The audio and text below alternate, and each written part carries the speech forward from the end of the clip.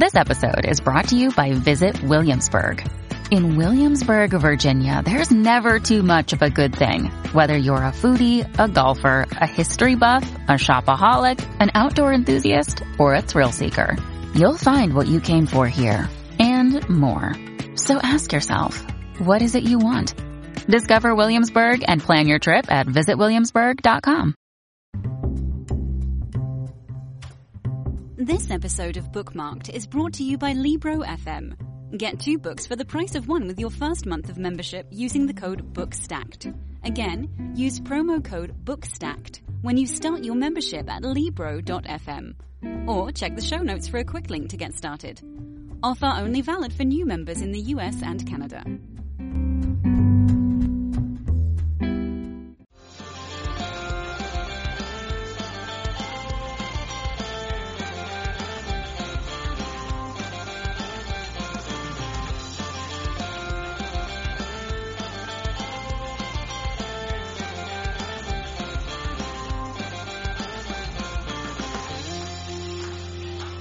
Hey everyone, my name is Chelsea Regan and welcome to the Bookmark Podcast.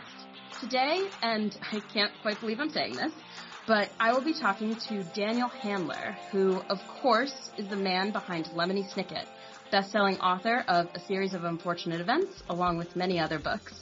He's written a new book, Poison for Breakfast, which is 1 part philosophy, 1 part mystery, and just an overall thought-provoking and really hilarious read. I can't wait to ask him all about it. So without further ado, let's get started. Well, hello, Ms. Regan. How are you?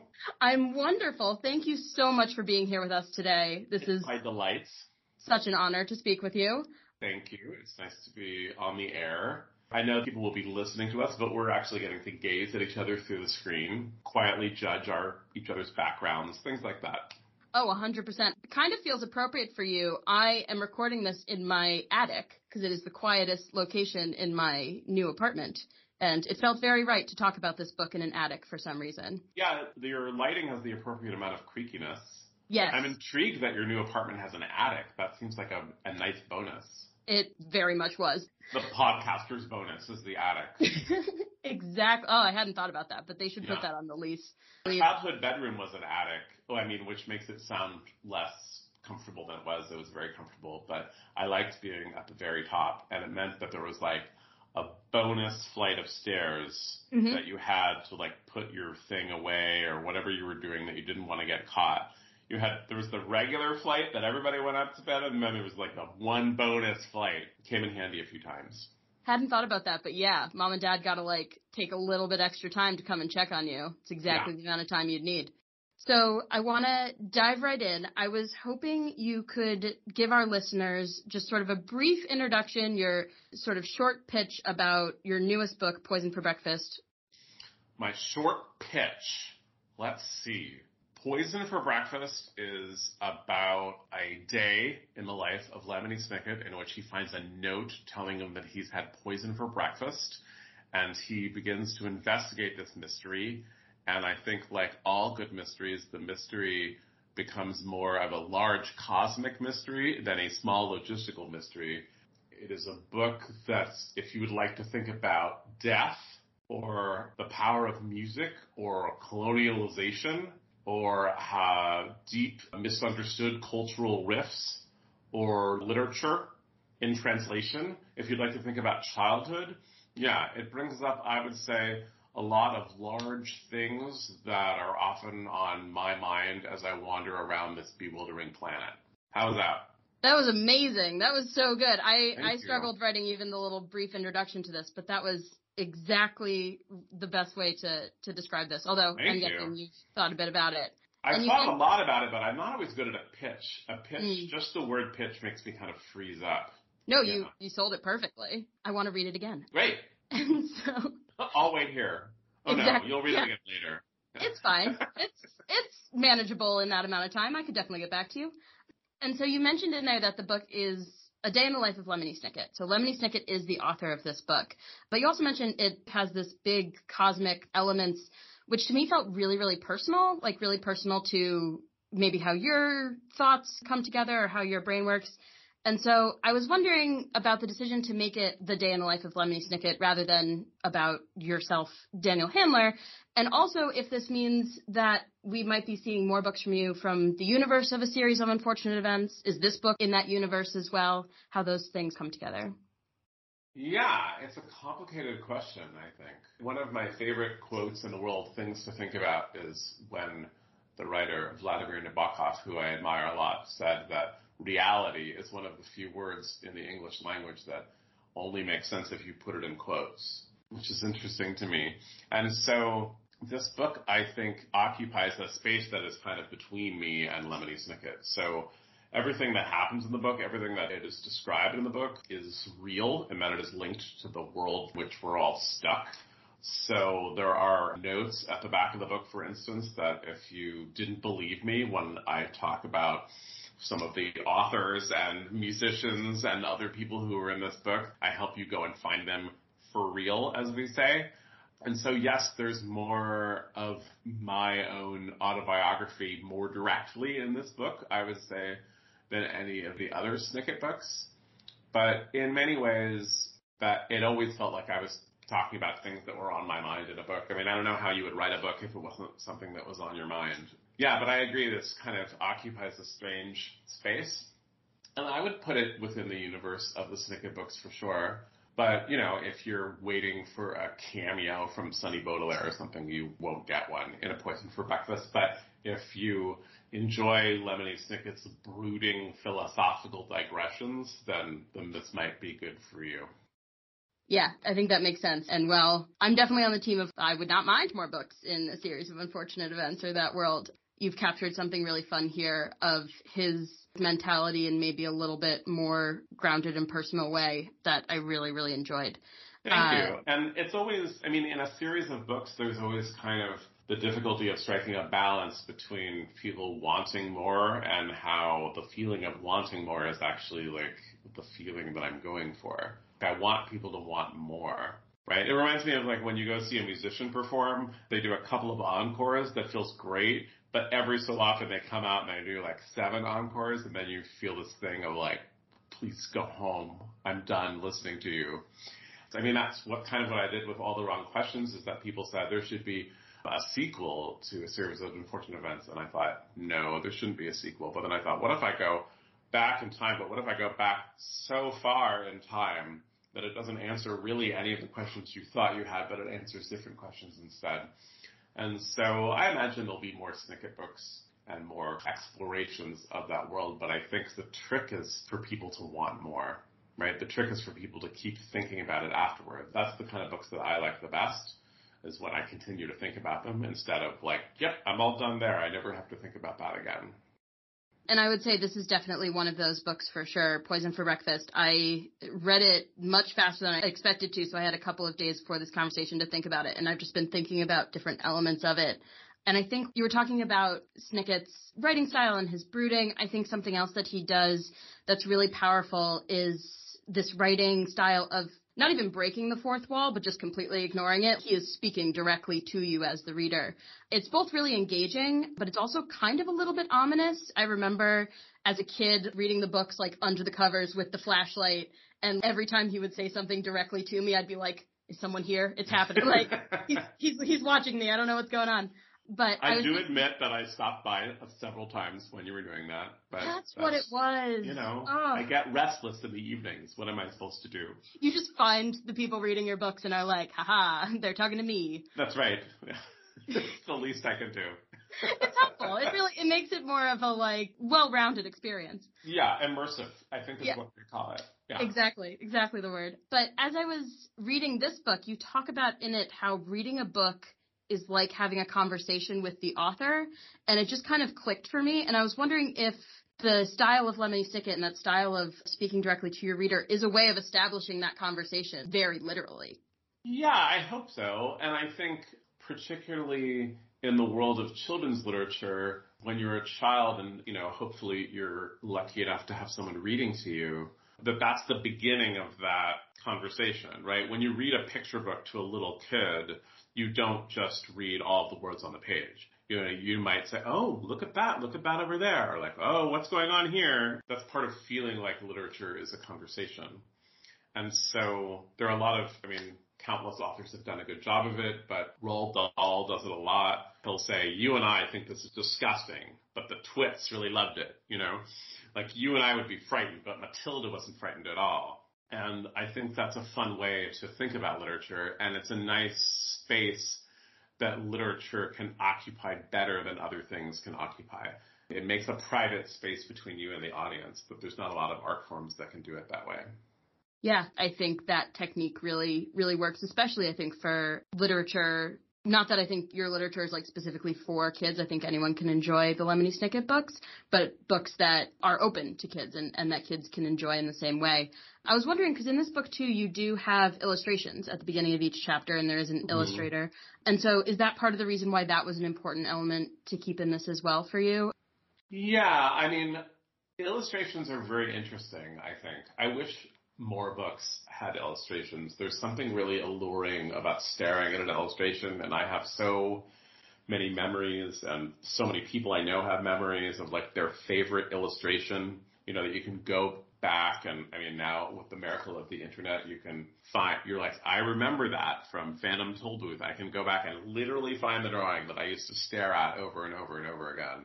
And my wife is an illustrator, so she has even more of that, just very specific memories of illustrations, so I thought that was good. And then the good folks at Norton, at the publisher, found Margaret Kent, who I've never worked with before, and I just love the kind of handmadeness of her illustrations, so it feels, as the book is about writing things down and finding a scrap of paper and taking notes, and these feel like more notes. You know, it's like you could almost believe that Lemony Snicket had just kind of drawn them in the margins, except that he can't draw like I can't draw. I was going to say, they feel like doodles in a journal, the way some people will draw instead of write in their journal things that they're thinking about. That was really the way they helped the story flow, and I really enjoyed that. And I think you're right. I don't think enough books that are not specifically picture books use illustrations. I think Phantom Tollbooth was one of the ones I was thinking of too, where the minute you say that, I have the instant recall of some of those pictures and how fun they were and how much they added to that story. Yeah, and I'm not really actually that much of a visual person, but so many illustrations spoke deeply to me when I was young, and so I liked thinking about that too. I think now, and partially because children's literature has moved into a more acceptable place for adult readers, I think adults are kind of more open to seeing illustration in a way that before just felt like, oh, that's for kids, I don't like it. You know, but now many adults can say, I like looking through this John Clausen picture book, even though I'm not reading it to a child, because it has this kind of magical world in it. Yeah, definitely. And I think your books are, like I said, great examples of books that can be for any age and that anybody can enjoy. So including those elements that maybe people assume with kids' literature or picture books makes it more acceptable to continue to include them in books meant for a little bit older readers. Your books have some of my favorite lines. I think you're so good at writing that just quotable piece. And there were a couple that really stood out to me. One of my absolute favorites was, but of course there's nobody whom you'd really want to meet in a dark alley, and that of course is playing on the idea of I wouldn't want to meet him in a dark alley. And it's well, no, I just don't want to meet anybody in a dark alley. I had never thought about it, but keep me out of dark alleys. I don't need to be down there. Yeah, I think the dark alley is really the problem in that hypothetical scenario. Exactly. It's not the person. It's that you're in a dark alley with one other person by yourself. Well, and even the person that you wouldn't want to meet in a dark alley, they're probably not someone you would want to meet in a well-lit foyer either. Yeah, exactly. You know? No one says, I really like you, but you know where I don't want to hang out? With you in a dark alley. But, if we go to lunch, great. I don't think that's said very often. I think someone you don't want to see in a dark alley is someone that you don't want to see at all. And then someone you want to see in a dark alley, there's no one you want to see in a dark alley. If you have to be in a dark alley, you should, I think, be alone. Yeah, exactly. There's no good option there, but being alone is the best of the bad ones. But I think what that line really does is that you have this really brilliant way of pointing out sort of these little truths or spins on turns of phrases that make them, that you suddenly have this moment where you're like, oh, that's so true. And you're also laughing because it's funny. And it's almost kind of like a spin on stand-up comedy, the way stand-up comedians will take little things and sort of tell these stories about them to get people to both see the truth and to laugh. I was wondering if these are ideas that just come to or come through the process of writing? I think both. I carry a notebook with me wherever I go. I don't know why I'm holding it up to the camera because A, no one else will be able to see it, and B, you already knew what a notebook looks like. I didn't have to demonstrate what that was. You didn't think to yourself, a notebook? I better look that up later. I don't know what that is. You knew. It is a very pretty notebook, I will say. It's very small. It's like pocket-sized, and it's is it white and gold? It's multicolored. It was purchased in India, and it has the feel of perfect kind of homemade paper on the back. But I carry a notebook wherever I go, and I write things down in it, although also, particularly at home, sometimes I don't know where my notebook is, and so I'll just write little things down all the time. I used to feel very self-conscious about having a legal pad in my lap when we're watching a movie or TV at home. So sometimes I would say, like, I'm thinking about this thing, and I want to take notes on it maybe later, and now I just have it in my lap because if somebody says something that I want to think about, I want to write it down, or if I have the ghost of an idea. And those things kind of just get scattered all over, my tiny little ideas and my tiny little phrases. And then as I begin to coalesce a book, I begin to kind of gather those things. So in the case of Dark Alley, I don't have a specific memory of it, but that is a weird cliche. It's hard to unpack it in a way that really makes sense to you. And so I know I had an index card that said Dark Alley on it. And I began, as I was writing the book, all these index cards were kind of laid out next to me, and I was thinking about them and putting them in order, and I was like, yes, this goes here. This is something that goes here. That is just part of what my writing process is. But then there's also for sure things that I discover while I'm writing, that I might write it and say, oh, there's something more that I have about this phrase that just came out of me. Because as much as I write down things that I overhear other people say, I write down things that I am saying. And so that's all kind of part of the big mess that is my working process. I love that. You're like looking at what other people say, that's kind of weird, but then thinking about stuff you've written and been like, I could go off on that for a little while. That's something I really love about this book too. You take all those things and keep going with them. You don't just write them and then let them go. There's more to everything, which I think is how our brains work. We do think about things more than just saying the sentence and then moving on. Yeah, and for the kind of book that I was trying to write for Poison for Breakfast, I got to give that a little leeway, because I didn't have a melodramatic plot that I had to return to eventually. And then the book was also written in kind of stolen time. It was written the first summer that they were filming A Series of Unfortunate Events, and I thought I was going to spend the whole summer on that set working really hard. And then, as is often the way with large entertainment conglomerates and singular artists, I was fired, I think is the word I'm looking for. And so I suddenly had this free summer, and no one thought I was going to write a book. No one was expecting a book from me. No one really knew what I was up to. Most people were like, oh, I heard he was going away all summer. And so I just started going to the library every day and working on this book and trying to figure out if it really was a book or if this was just a kind of fantasy of mine that I could write a book that was mostly digressions. And so it was a delicious thing to work on, to know that it didn't count. If it didn't work out, I wouldn't have to call anybody and say, yeah, that's not a book, because no one knew I was writing it. So it's pretty magic.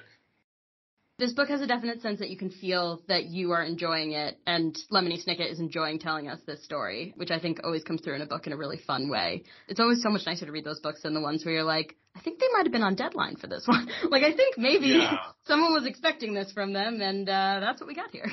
Yeah, there are many beautiful books that have been written in pain rather than in joy, but written as drudgery. I don't think if a book is feeling drudgerous as you're writing it, that it's going to be pleasant for the reader. I think that would almost be impossible.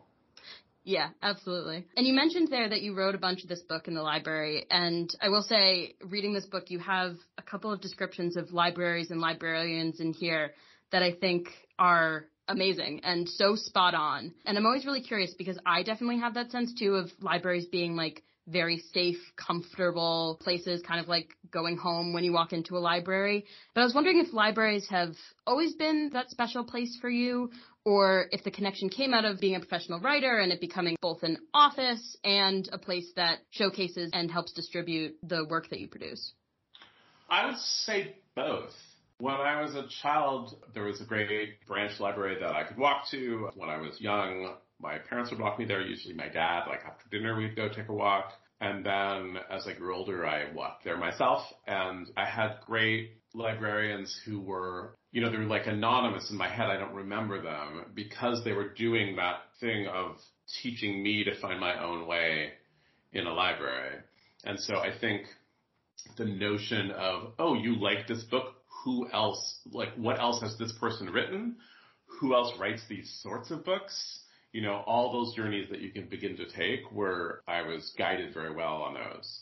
So that was definitely part of it. But in San Francisco, the kind of civic responsibilities of the library are taken very seriously. And the San Francisco library system is the first to hire a social worker full-time and to kind of understand the library as a sanctuary that isn't just full of books for people who want to read, but for really vital resources for people who are in prime need of them. And so to begin to see that as I grew older during the Bush administration, when the Patriot Act passed, to watch the San Francisco libraries fight censorship and fight surveillance in ways. And so it's why it's particularly dispiriting to me always to see happens in children's literature. I think sadly a lot of the kind of youth librarians who are advocating for censorship, who are trying to take books off the shelves, who are trying to make sure that no dangerous book gets into the mind of a child. I take that harder than I take a cranky parent who wants to do it, because I think there's a deep civic responsibility of the library. So I had the delight of it when I was a child, but I had the importance of it, I think, as I grew older.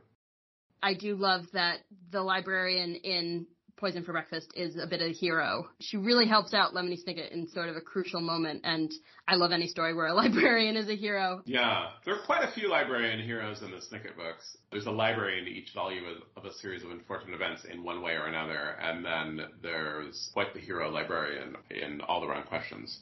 So the idea of a secret conspiracy of literature and taste that is struggling to keep the world a saner place than it appears is, kind of actualized in a series of unfortunate events and All the Wrong Questions as a real thing. But I think it is just as real in the actual world. It has fewer dart guns and trapdoors and things like that in the actual world, sadly.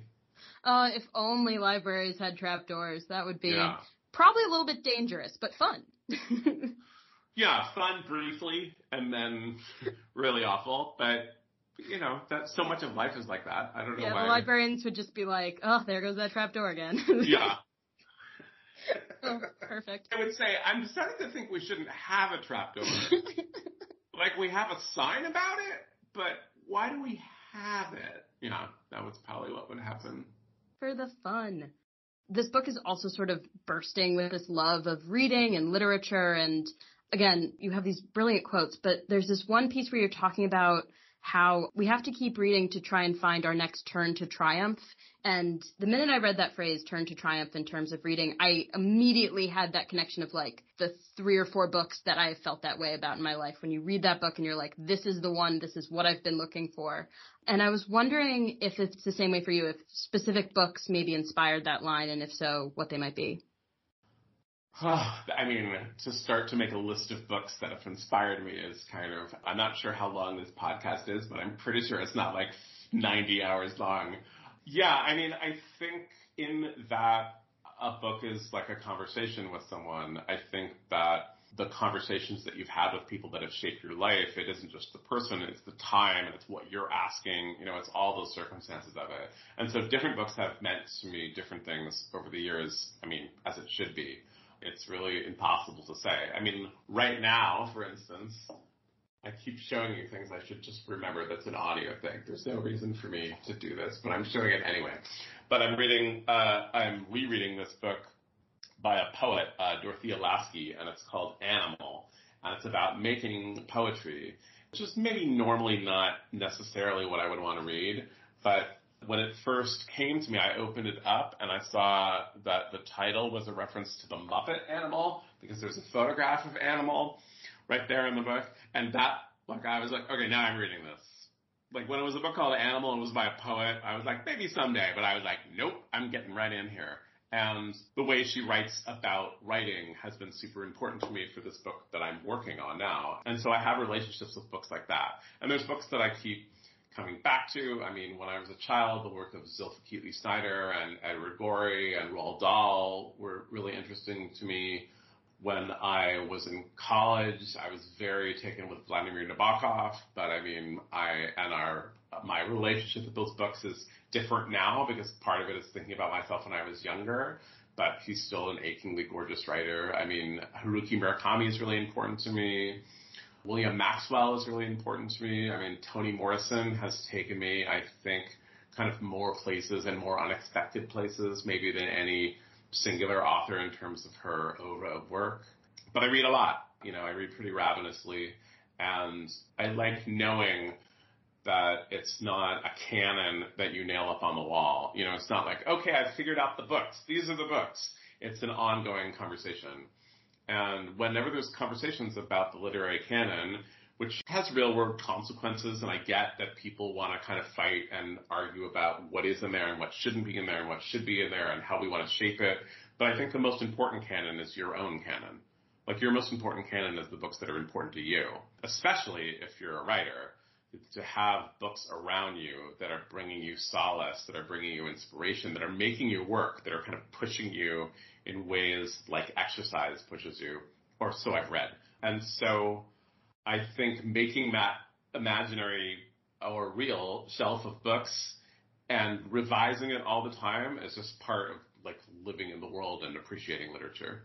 Yeah, no, I think that's absolutely true. And I think that's such an important, again, another idea I think I knew, but I didn't know I know until you just said it that eloquently.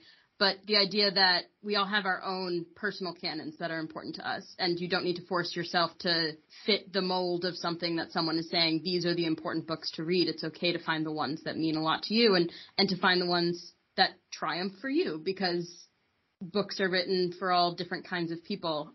I'll just say in college I had a great writing teacher, Kit Reed, and her class was very atypical for a writing class. We met kind of once at the beginning and once at the end, which was basically a party, but mostly you had to turn in 10 pages of fiction every week, and you met with her in her kitchen for 15 minutes alone, and she talked you through it. And one of the things that she did was she told you to go read things. She would say like, oh, you're trying to do like a Mariel Spark thing here, so grab yourself some Mariel Spark. And I remember once that I ran into one of the other students, and I was like, oh, I'm reading this book that Kit have you read this book too? And he was like, no, I'm reading this whole different thing for her. And of course, she was tailoring what she was recommending to read depending on what the writer was trying to do. And when I teach writing, which is not that often, I try to convey that message because so much writing instruction says, if you read William Trevor, you're going to learn so much. And it's like, yes, if William Trevor's important to you when you want to write like William Trevor, he's a brilliant writer. But not one size fits all, like anything else, right? If you just say, like, my favorite movie is this, and so this movie should be playing in all movie theaters all the time, it's like, it doesn't work that way.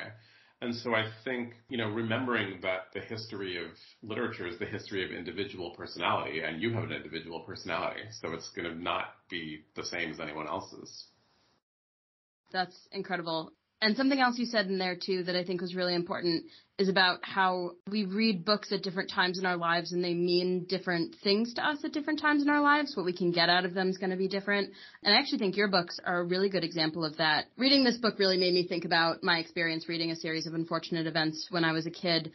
And I had this one moment where in Poison for Breakfast, you talk about how answers can usually be found in books. The answers to the questions you're looking for can be found in your books. And it made me think about what answers as a kid I found in your books.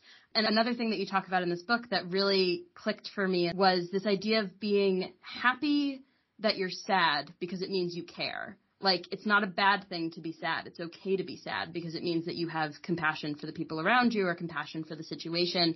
And so it really made me wonder if that's one of the reasons you tell unfortunate events, sad stories, to help your readers, especially maybe younger readers, understand compassion and understand the importance of sadness in their lives. I would hesitate to put it that way because I don't like literature that comes from a place of instruction. And particularly children's literature is just like full of, I think children need to learn this. And so I've written this book. And it's kind of like we were talking about, the joy in that comes through because there is no joy, and that's what comes through. Scolding literature has such a long tradition. particularly for young people, but not even just for young people. There's a lot of I don't think you care enough about this particular social issue, so I've written a book to make you feel horrible about it, is not my idea of a good time.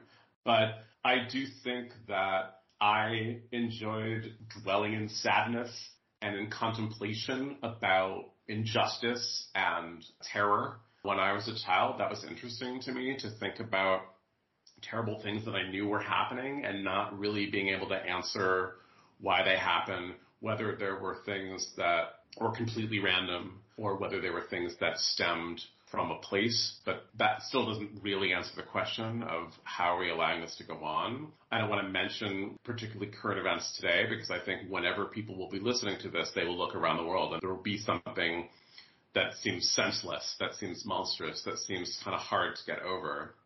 I didn't teach young people that was going on. They already knew that was going on. But I think that sad books provide a place to think about that in a way.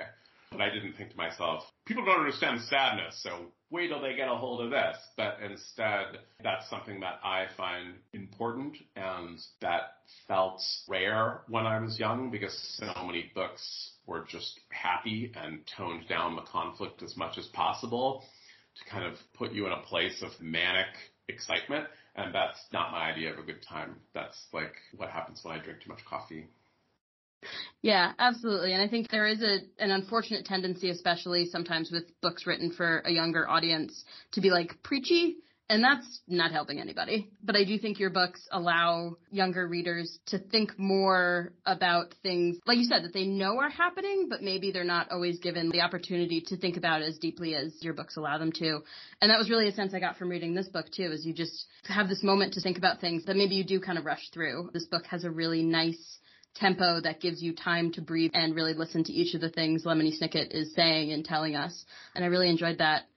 I also think, one of the best things a book can do is give us the sense that we're not alone. And on a kind of personal level, there is some descriptions in this book of Mr. Snicket's very active internal imagination.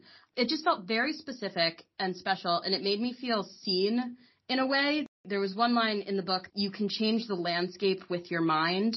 And I had a moment where I was like, I didn't know other people did that. I thought that was just something I was doing, where I'm in one situation and in my head I'm in a different situation. I was like, I really thought that was some deep, dark secret that no one else knew about. And the minute I read that, I was like, whoa, other people are doing this too. And so I was wondering about that active imagination. Is that something you share? I have to imagine that it's something that's also a part of your life, just how clearly you were able to describe it. Yeah, I don't think that's something I could fake. There's some things that I can learn when I'm writing a book. If there's something that doesn't come at all from my own personal experience, I can kind of imagine it, but I don't think that would be one of them. But I like thinking about what you're referring to, because I think that is part of the experience of childhood, and particularly kind of adolescence or near adolescence, is that you begin to feel peculiar and unwelcome. And there's so many axes by which people are made to feel unwelcome. And there's so much insecurity at that age that everyone's trying to draw the circle that they're in and other people aren't in, the better to tell them that they're not in the circle. And it's really hard to feel, in varying degrees, depending on where you are and who you're with, to feel that lack of community is just really, really painful. And to try to reach it can sometimes even feel impossible.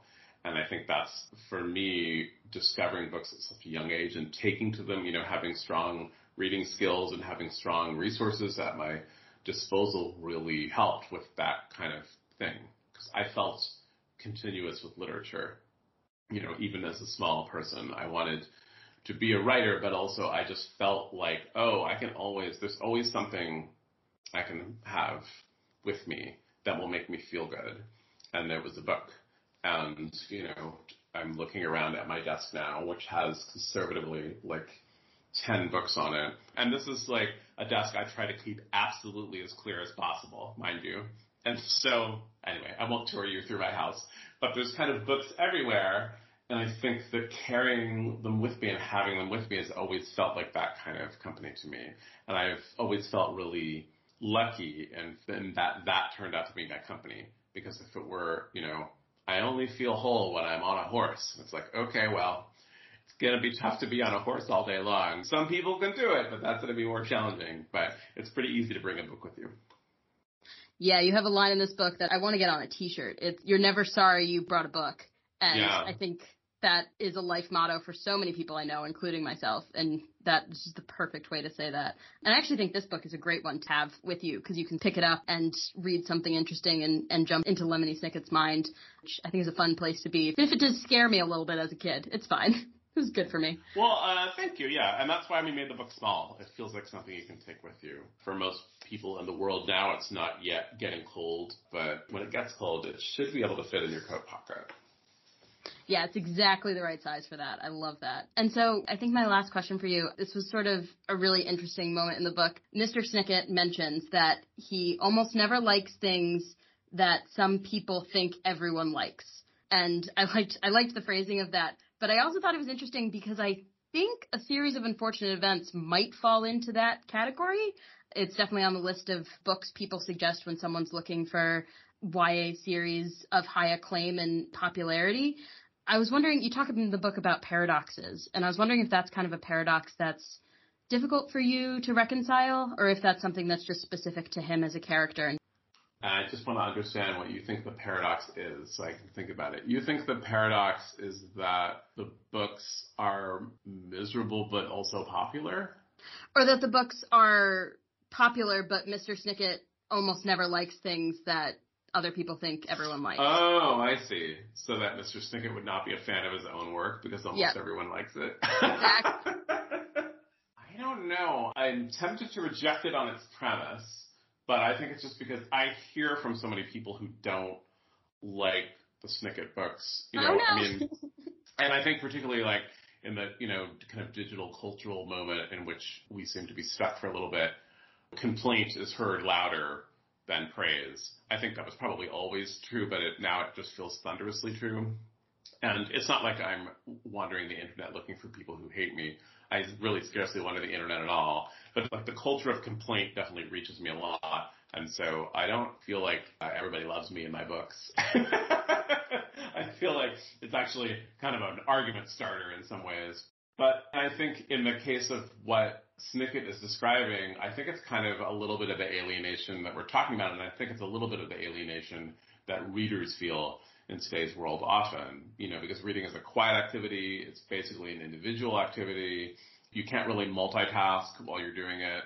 I mean, you can let the soup simmer or you can let the laundry machine do its thing, but you can't actively do something else while you're doing it. And I think that can feel alienating from the moment that we're in. And so the list of things that Snicket talks about that he doesn't like that most people like, I think is describing that feeling of alienation. Yeah, no, I totally hear what you're saying, and I think that makes a lot of sense. And I think that's why books that can be so immersive are so important. And I think that's one of the reasons why the Snicket writing style and speaking directly to the audience and having a conversation makes your book so engaging, because I think we do have a tendency now, just from force of habit, of wanting to be able to do the thing we're doing, but also scroll through our phones or also have a conversation with someone in another way. And your books, you don't want to do that. You want to pay attention to what he's saying. And I think that's what makes them fun. And that's absolutely what made this book so much fun for me. And well, thank you. Yeah. You've been full of flattery for me during this interview, which is, I'm trying not to let it go to my head. I'm just going to you can let it go to your head. It's fine.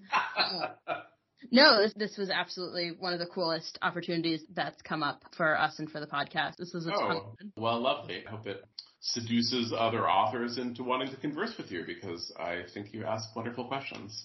So. Oh, thank you. And I always like to wrap up with checking to see, where can our listeners learn more about you and your books? Where's the best place on the internet for them to track you down? Oh, the best place on the internet. Oh, goodness gracious. I know that's not a great question, but for you specifically. I would say, you can follow me, Daniel Handler. I don't spend very much time on social media, but the most time I spend would be on Instagram. So if you're interested, like when a book comes out or when I'm going to go someplace and talk about my work, I'll do that. It is mostly scraps of poetry. So if you like poetry, or if you feel like you don't read enough poetry, but you might like it, but poetry is intimidating, then you can go on over to my Instagram and read some stanzas and relax. But yeah, information about Lemony Snicket is on all of the usual places, so you can go to your search engine and stop searching for whatever it is that you compulsively search for, and instead look at Lemony Snicket, and you should find some information about me. No, it's perfect. And I love your website. I think it's so much fun. And I love what you said, too, about poetry on Instagram. I'll have to check that out, because I do think poetry is one of those things that can be, when you try to dive head first, it's a little bit scary. But having, like, a little bit of it curated by someone you trust is always really, really helpful. Well, I'm glad. Yeah, and I think there's actually, in the case of poetry, particularly when you're beginning, there's actually something about the kind of scrolling of digital culture that can kind of help you, because I think people feel intimidated by poetry, and just to be like, and if you don't like it, just keep moving on, as you can do with anything else. No one's thinking less of you. You're not like flunking an imaginary AP English test that you think is still happening. Everything's fine. You didn't like the poem. That's how most people are about most things. That's very fair. And, those AP tests that never end. Life is one big AP test that's just not ending.